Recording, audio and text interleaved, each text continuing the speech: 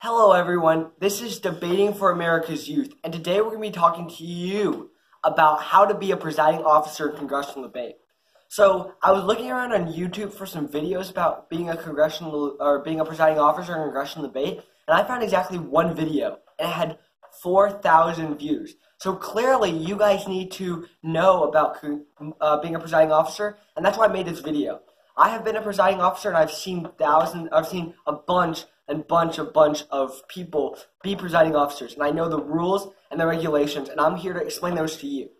So first of all, what is a presiding officer? A presiding officer is a student from the chamber or the competition who runs the room. They're responsible for keeping the debate even, taking motions, taking a vote, and pretty much just keeping the debate running smoothly.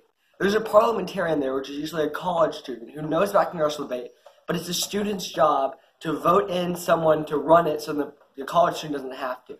So the parliamentarian's there, but the presiding officer is the one who has the gavel and is running the event. So how do you become a presiding officer?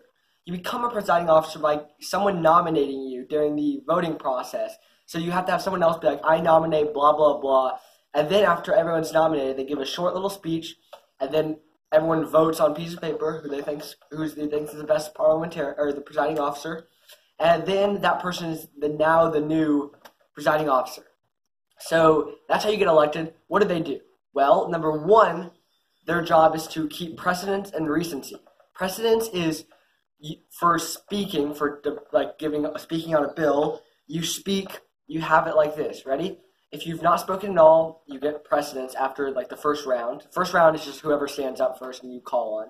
But for second round of bills, it's number one, if you've not spoken at all. Number two, if you have spoken first. So if you spoke first, you automatically get precedence. And then the one's going down. So if you spoke second, if the person who didn't stand up for first doesn't stand up, then you get it. So it's pretty much whoever spoke most last, or whoever did not speak at all. And then for questioning, it's whoever has the most questions. So if someone has 3 questions and someone has 1 question, the one questioner gets the question. So that's pretty much how questioning and how speeches go. And there's also, you have to determine keeping the debate even. So for debates, you have to make sure that if someone's going on one side of the debate, and it's really one side, you say, the chair highly frowns on one side of the debate, but you still will let it pass. And you can also entertain motions, so someone will say motion to do whatever, and they'll raise their placard, and you say, yes, and then they'll say motion, and you say, state that motion. They say motion to do whatever, and you say, all in favor, say aye, all against, say aye, and then if it's too close to call it, you have everyone just stand up and do a standing vote.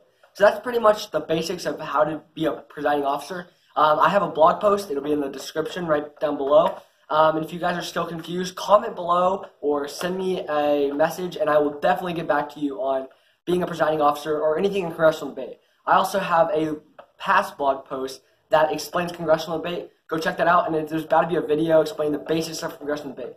Thank you guys for watching. Please like and subscribe, and I'll be with you guys next time.